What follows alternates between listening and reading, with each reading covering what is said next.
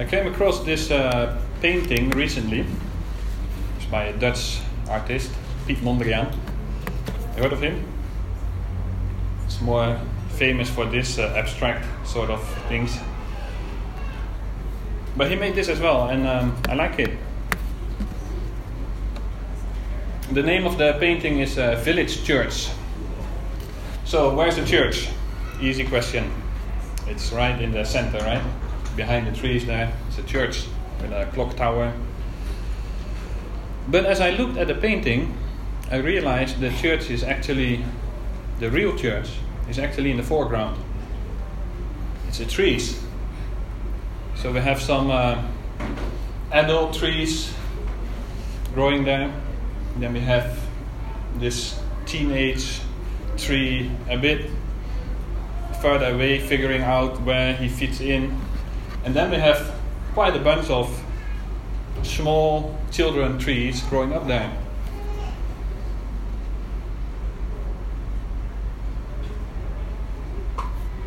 The church is, of course, a building here. We have this building here.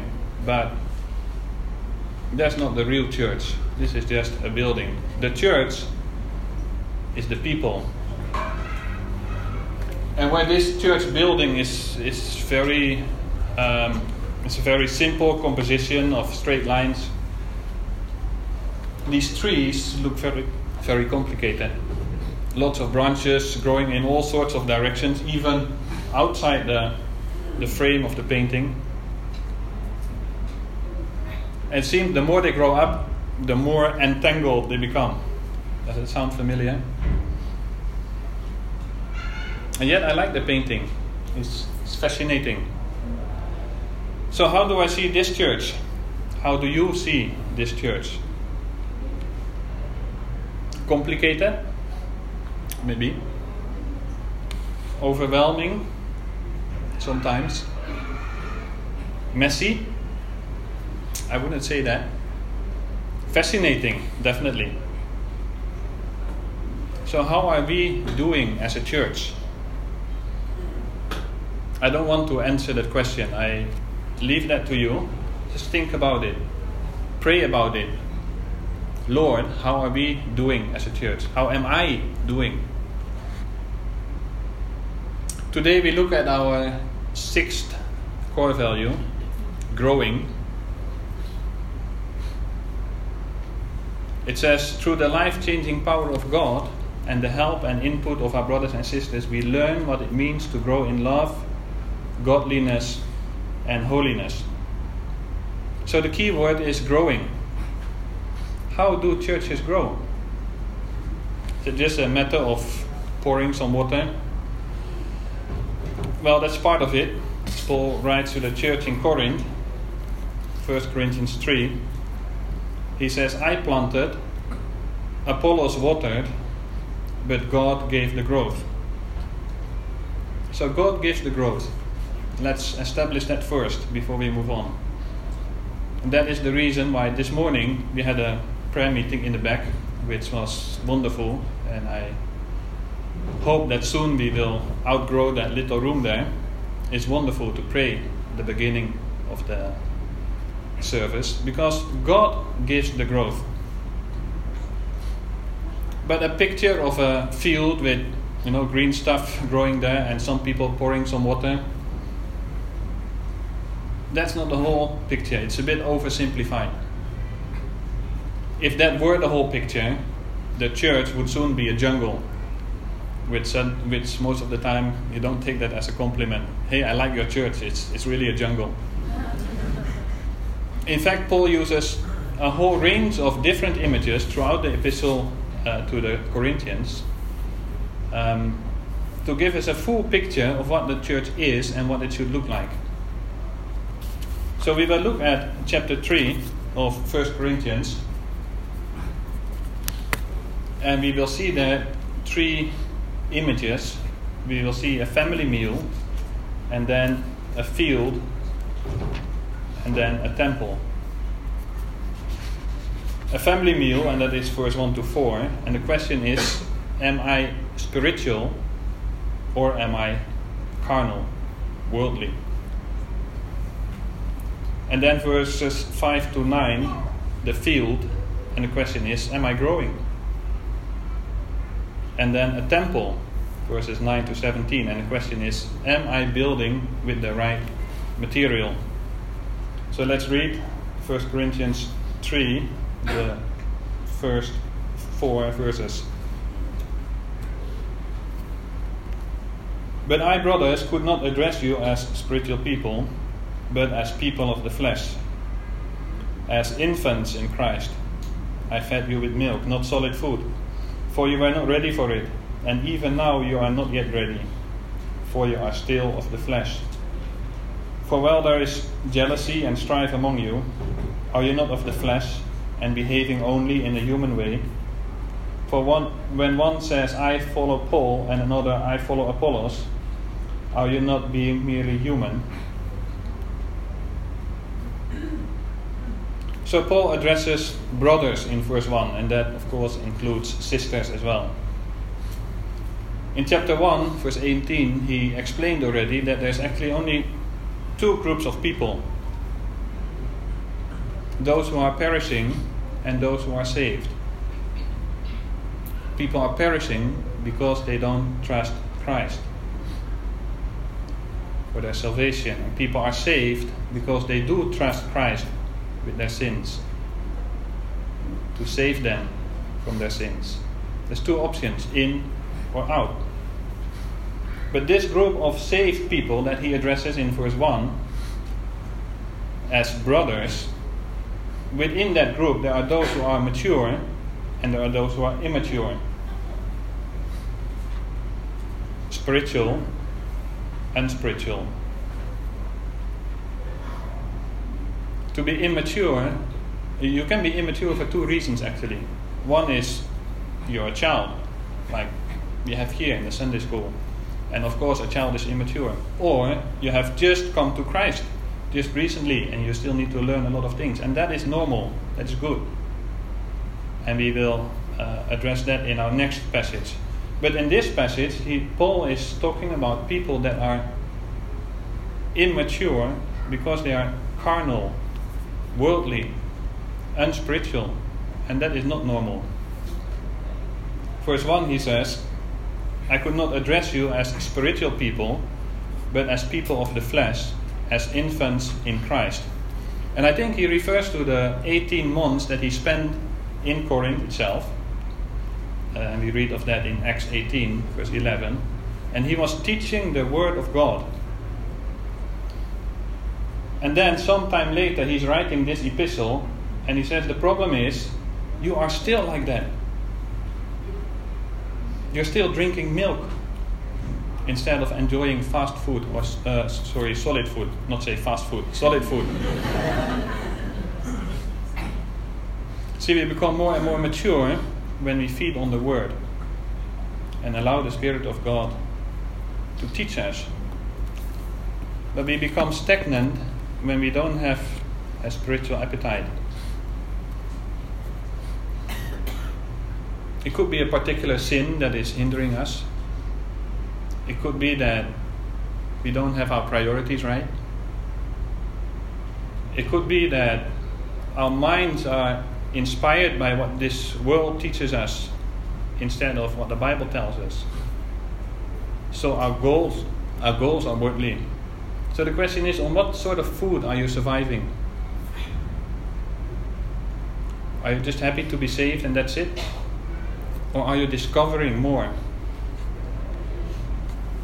See, for example, the book of Leviticus might be as appealing to you as durian is to a Westerner. And yet I remember this man in some jungle stream who picked up a durian from that stream and he treasured it like as if he had rescued a baby from the water. He was crazy about this durian. And I realized that this is something I still need to learn to appreciate. They say it's an acquired taste. So I'm not saying go home and read Leviticus immediately. But what I'm saying is this. Are you partaking of the Lord's Supper without much going on in your mind and in your heart? Or are you growing in your understanding of what Christ went through and what that means to the Father? Are you praying for your suffering to be over as soon as possible? Or are you learning from the Word what the purpose is of suffering and what Christ is doing on your behalf right now, being in heaven, interceding for you? Are you growing in your love for your spouse because you learn what the bride of Christ means to him? Are you making sure you are spiritual so that your children will know by example what it means to love the Lord? These are searching questions, and I feel it. I almost tremble when I realize that one day the Lord will remind me that I said these things.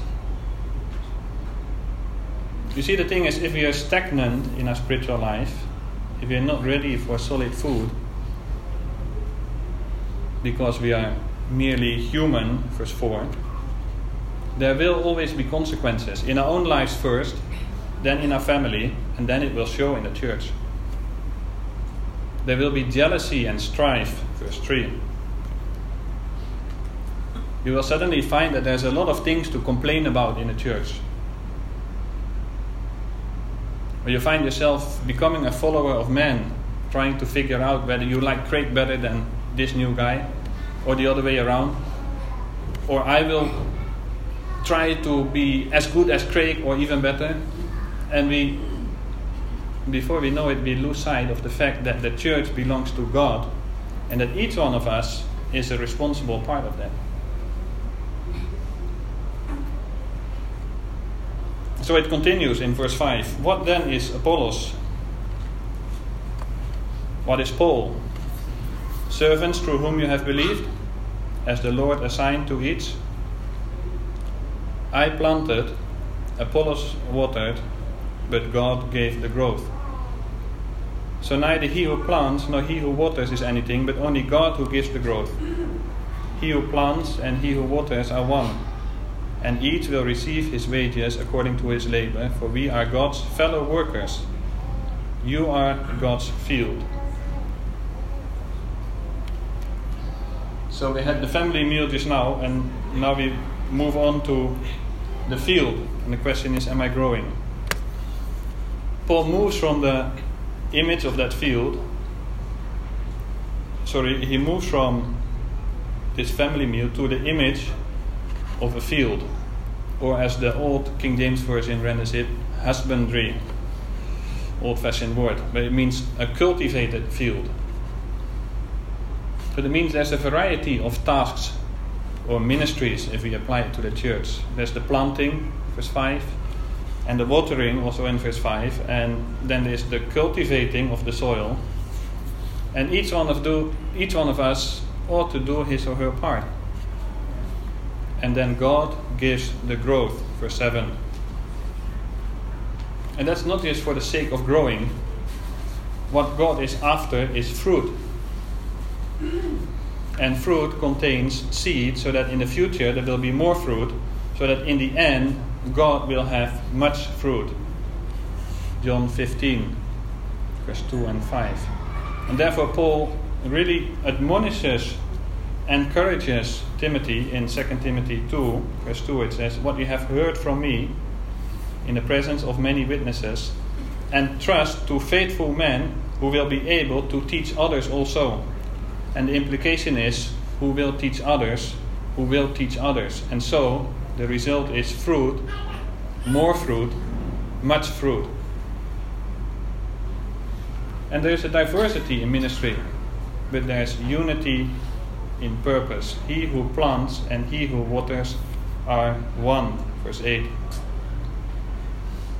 So even if your contribution seems to be very insignificant or unnoticed, you are still part of that harvest. And if your contribution is very visible and probably significant in the eyes of man, it is God who gives the growth. So the emphasis should be on God, and humility should mark his fellow workers.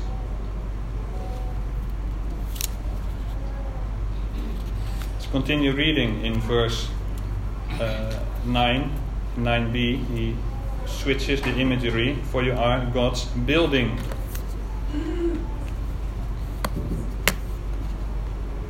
According to the grace of God given to me, verse 10, like a skilled master builder, I laid a foundation, and someone else is building upon it.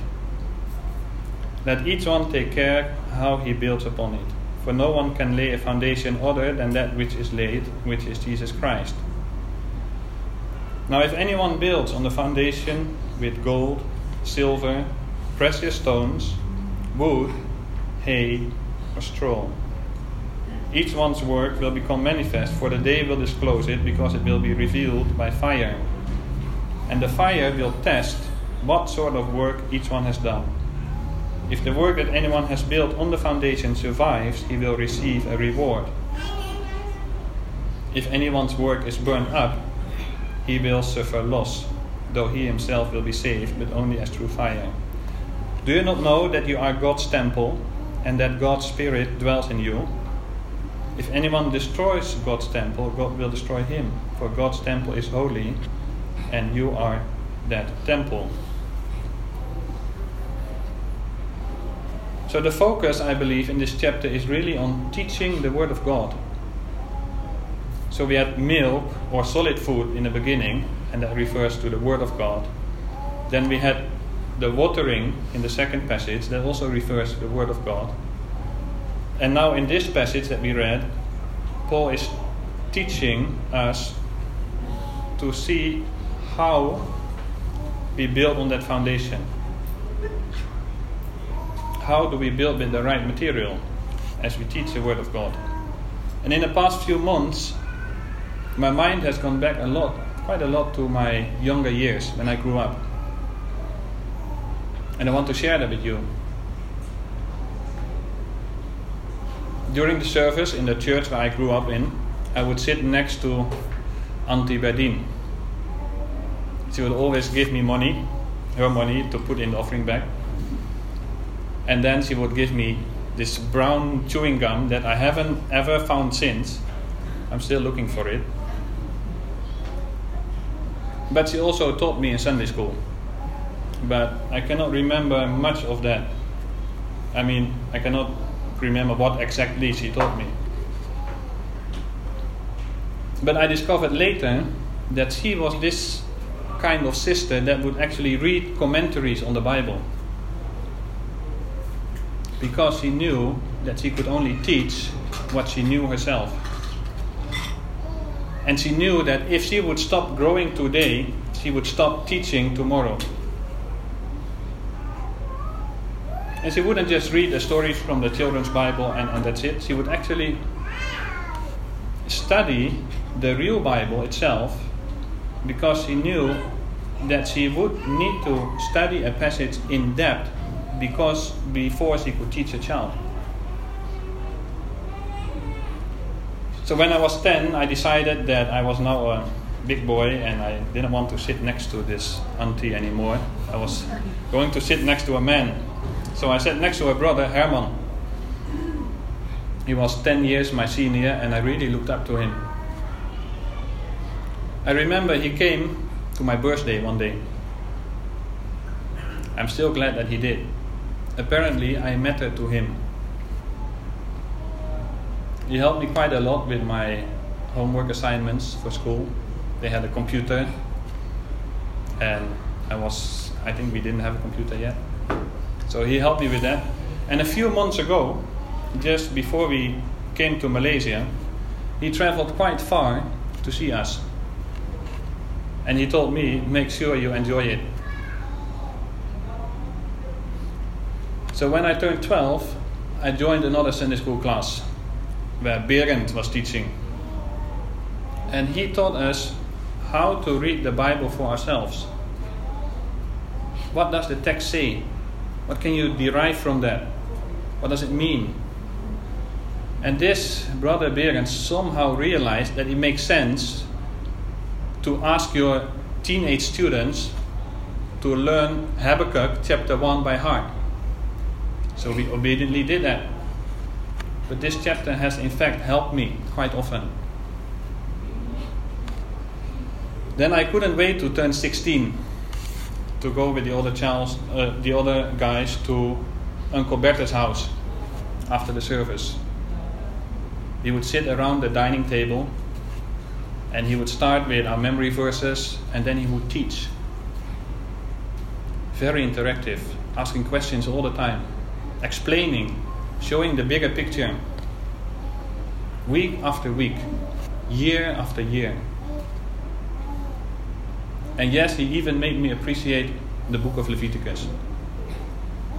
And he encouraged me to read. And now I find myself at Sam's dining table as we work our way through Romans at the men's Bible study, and I enjoy it.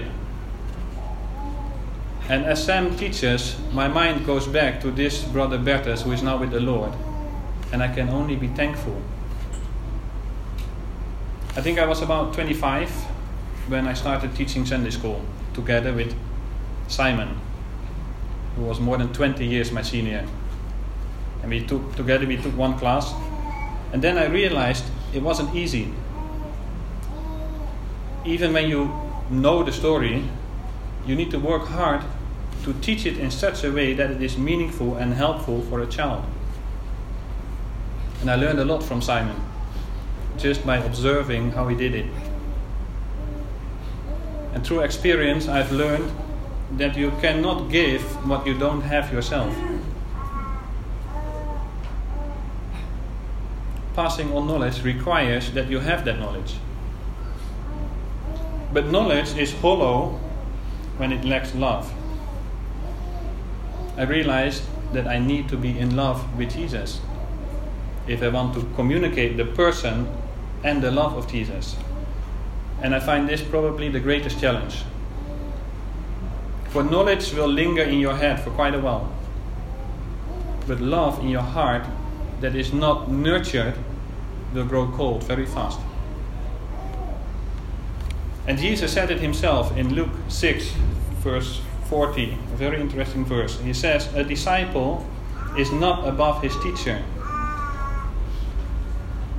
But everyone, when he is fully trained, will be like his teacher. In other words, a student usually will not reach beyond his teacher. So the teacher needs to make sure he himself is growing. And these people that taught me the Word of God and invested in me in my youth, they were building with gold, silver and precious stones that we read of in verse 12. Not to mention my parents, who did the same thing on a daily basis. And the reason I share these memories is not to prove my qualifications to stand here. And it's not to make you jealous, because I know that there's many of us who did not have this privilege. I feel extremely privileged. But the reason I'm sharing this is because now we are here and we have children in the back. The reason I'm sharing this is to encourage all of us to consider for ourselves how we are building, especially those who are leading the Sunday school or leading Bible studies or preaching from the pulpit. But not only that, although this chapter, I believe, deals with the church primarily, I also think of us parents who are to teach our children the Word of God at home. Don't just leave that to the Sunday school teachers. Paul says in verse 10, according to the grace of God given to me. So it's grace, no room for boasting. And then he says, like a skilled master builder, I laid a foundation. Nowadays, if you want to teach a child that 2 + 2 = 4, you might need a master degree before they let you do it. But if you want to teach a child the unsearchable riches of Christ, Ephesians 3 verse 8, quite often all that people in a church require is a willing heart. And if you want to become a parent, no questions are asked at all. Paul says the foundation is Jesus Christ. I, an apostle, that's how he starts the epistle, as a skilled master builder, put it there in place, and it's the only possible foundation. And then he says, now you build on that, but you take care how you build on it. Can it stand the test? Or is it going to burn up? We do want our precious children to be taught well, at home and in the church. We do want them to know the Bible, the Old Testament and the New Testament. Teach them who God is, who Jesus is, what the gospel is, and help them to understand the gospel. We want them to fall in love with Jesus. So we don't want to just teach morals. We're not teaching them how to be good people. They can have that in school. But that is not the gospel. That is the kind of teaching that burns up. And the last thing you want to do is to bore your children with the Word of God. Whatever you do, don't bore them with the Word of God. They can also do that in school with science and maths. Good thing Sam is not here. And I'm not saying that our children will always be super motivated. I can remember quite well that my father would read from the Bible and I just couldn't wait to go and play. But now I'm very thankful that he was consistent in reading the Bible to us and actually explaining what it meant. But boring a child with the Word of God because we ourselves are not excited about it, that is quite terrible. Now, a word of encouragement, because I'm almost scared of my own sermon. Paul wrote another letter to the Corinthians. And there he sort of cries out, who is sufficient or competent for these things? 2 Corinthians 2, verse 16. And he answers the question himself in the next chapter, 3 verse 5. Our sufficiency is from God, who has made us competent. So the crucial point is, the teacher, whether at home or in the church, has to be and remain a student. You see, even Paul didn't think of himself as someone who had sort of arrived. And I really want to encourage you with that. He says in Philippians 3, verse 12, I press on. This was an old man. But he didn't like, okay, I'm old, I'm ready to go. He said, I press on. I'm straining toward what lies ahead. What is it that lies ahead? And I'll try to draw the picture, but let me first widen the scope a bit, because so far we have really focused on teaching, and that in relation to growth at home and in the church, but there's more areas in which we need to grow. Remember, even Jesus grew. Luke chapter 2. It says Jesus grew in wisdom, that is intellectual development, in stature, that is physical development from child to teenager to adult, in favor with God, that is spiritual development, and in favor with man, that is social and emotional development. So teaching the Word of God is part of a larger process. And for this whole process of growing, we need each other, all of us. You might not see yourself as a teacher, that's fine. But you might be very good in listening, or caring, or encouraging, visiting people, walking alongside those who struggle. And basically, all of us struggle. And though this building here is not the real church, we nevertheless come together in this building, and that brings with it a lot of practical stuff that just needs to be done.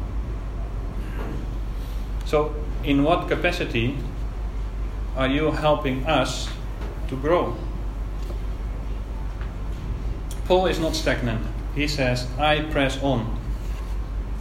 I'm straining toward what lies ahead. Now let me try to draw the picture in words. And that's about all I can do. And even then I feel very clumsy, because it's beyond whatever we can imagine. But one day, you will reach the other side. Life here is over,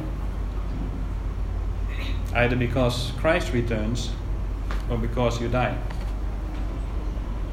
And then you reach the other shore and you open your eyes and you realize it's heaven. And the air you breathe is celestial. There's light and exceeding joy. No sin, no failure, no fear, no sadness, no condemnation at all. And there is Jesus. And you see him for the first time, face to face. And immediately you know that you have known him all this while, and yet you're totally surprised. He welcomes you, he embraces you, and you have eternity to spend with him to discover more and more and more. Picture that for yourself. Because all you want to hear on that day is, well done. Gold, silver, precious stones. Well done. Shall we pray?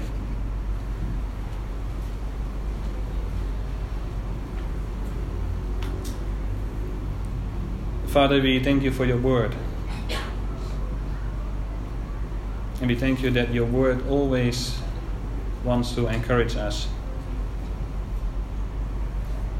When we look at Paul, we feel like nothing.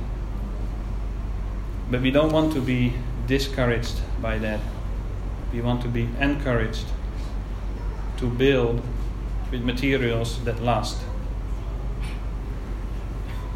We thank you for all your grace, Father, and that you can always help us and see beyond our failures and mistakes and weakness. But we pray, Father, give us a willing heart to be students ourselves, to learn from the master teacher. So that after that, we can teach others, minister to others in whatever capacity you have gifted us in. Help us to press on. We thank you that we do not need to deserve anything. We thank you that that day when we reach the other side, there will be no condemnation, only reward, and that is grace. That we do want to hear these words from your mouth, Jesus. Well done. Help us. In Jesus' name. Amen.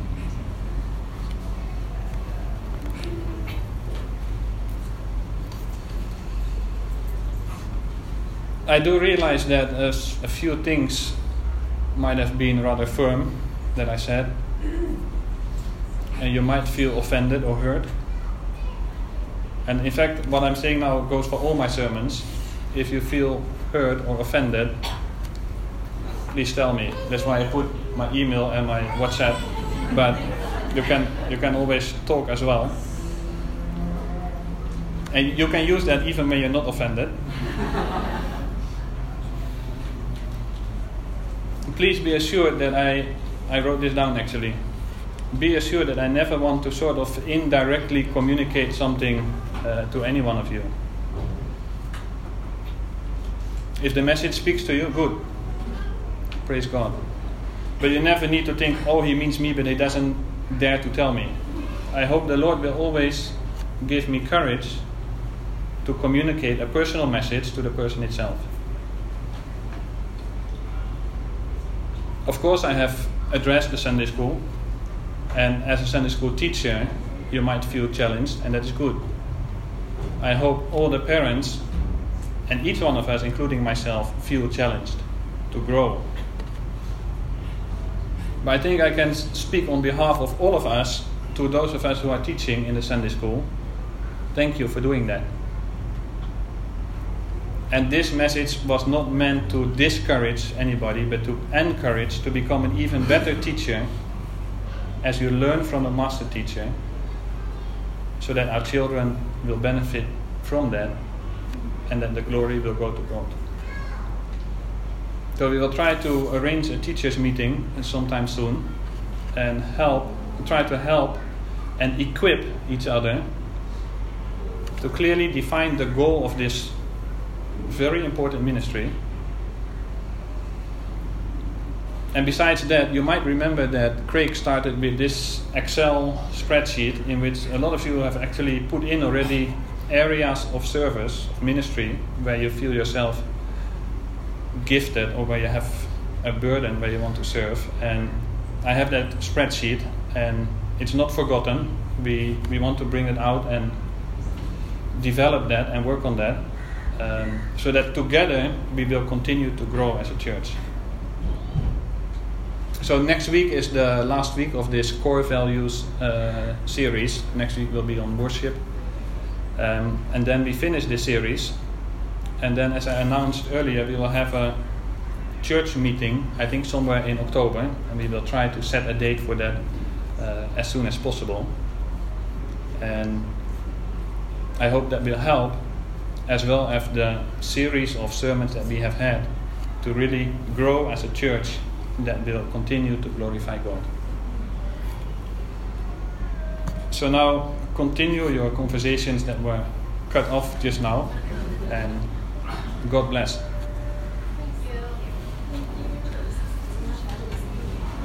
Thank you.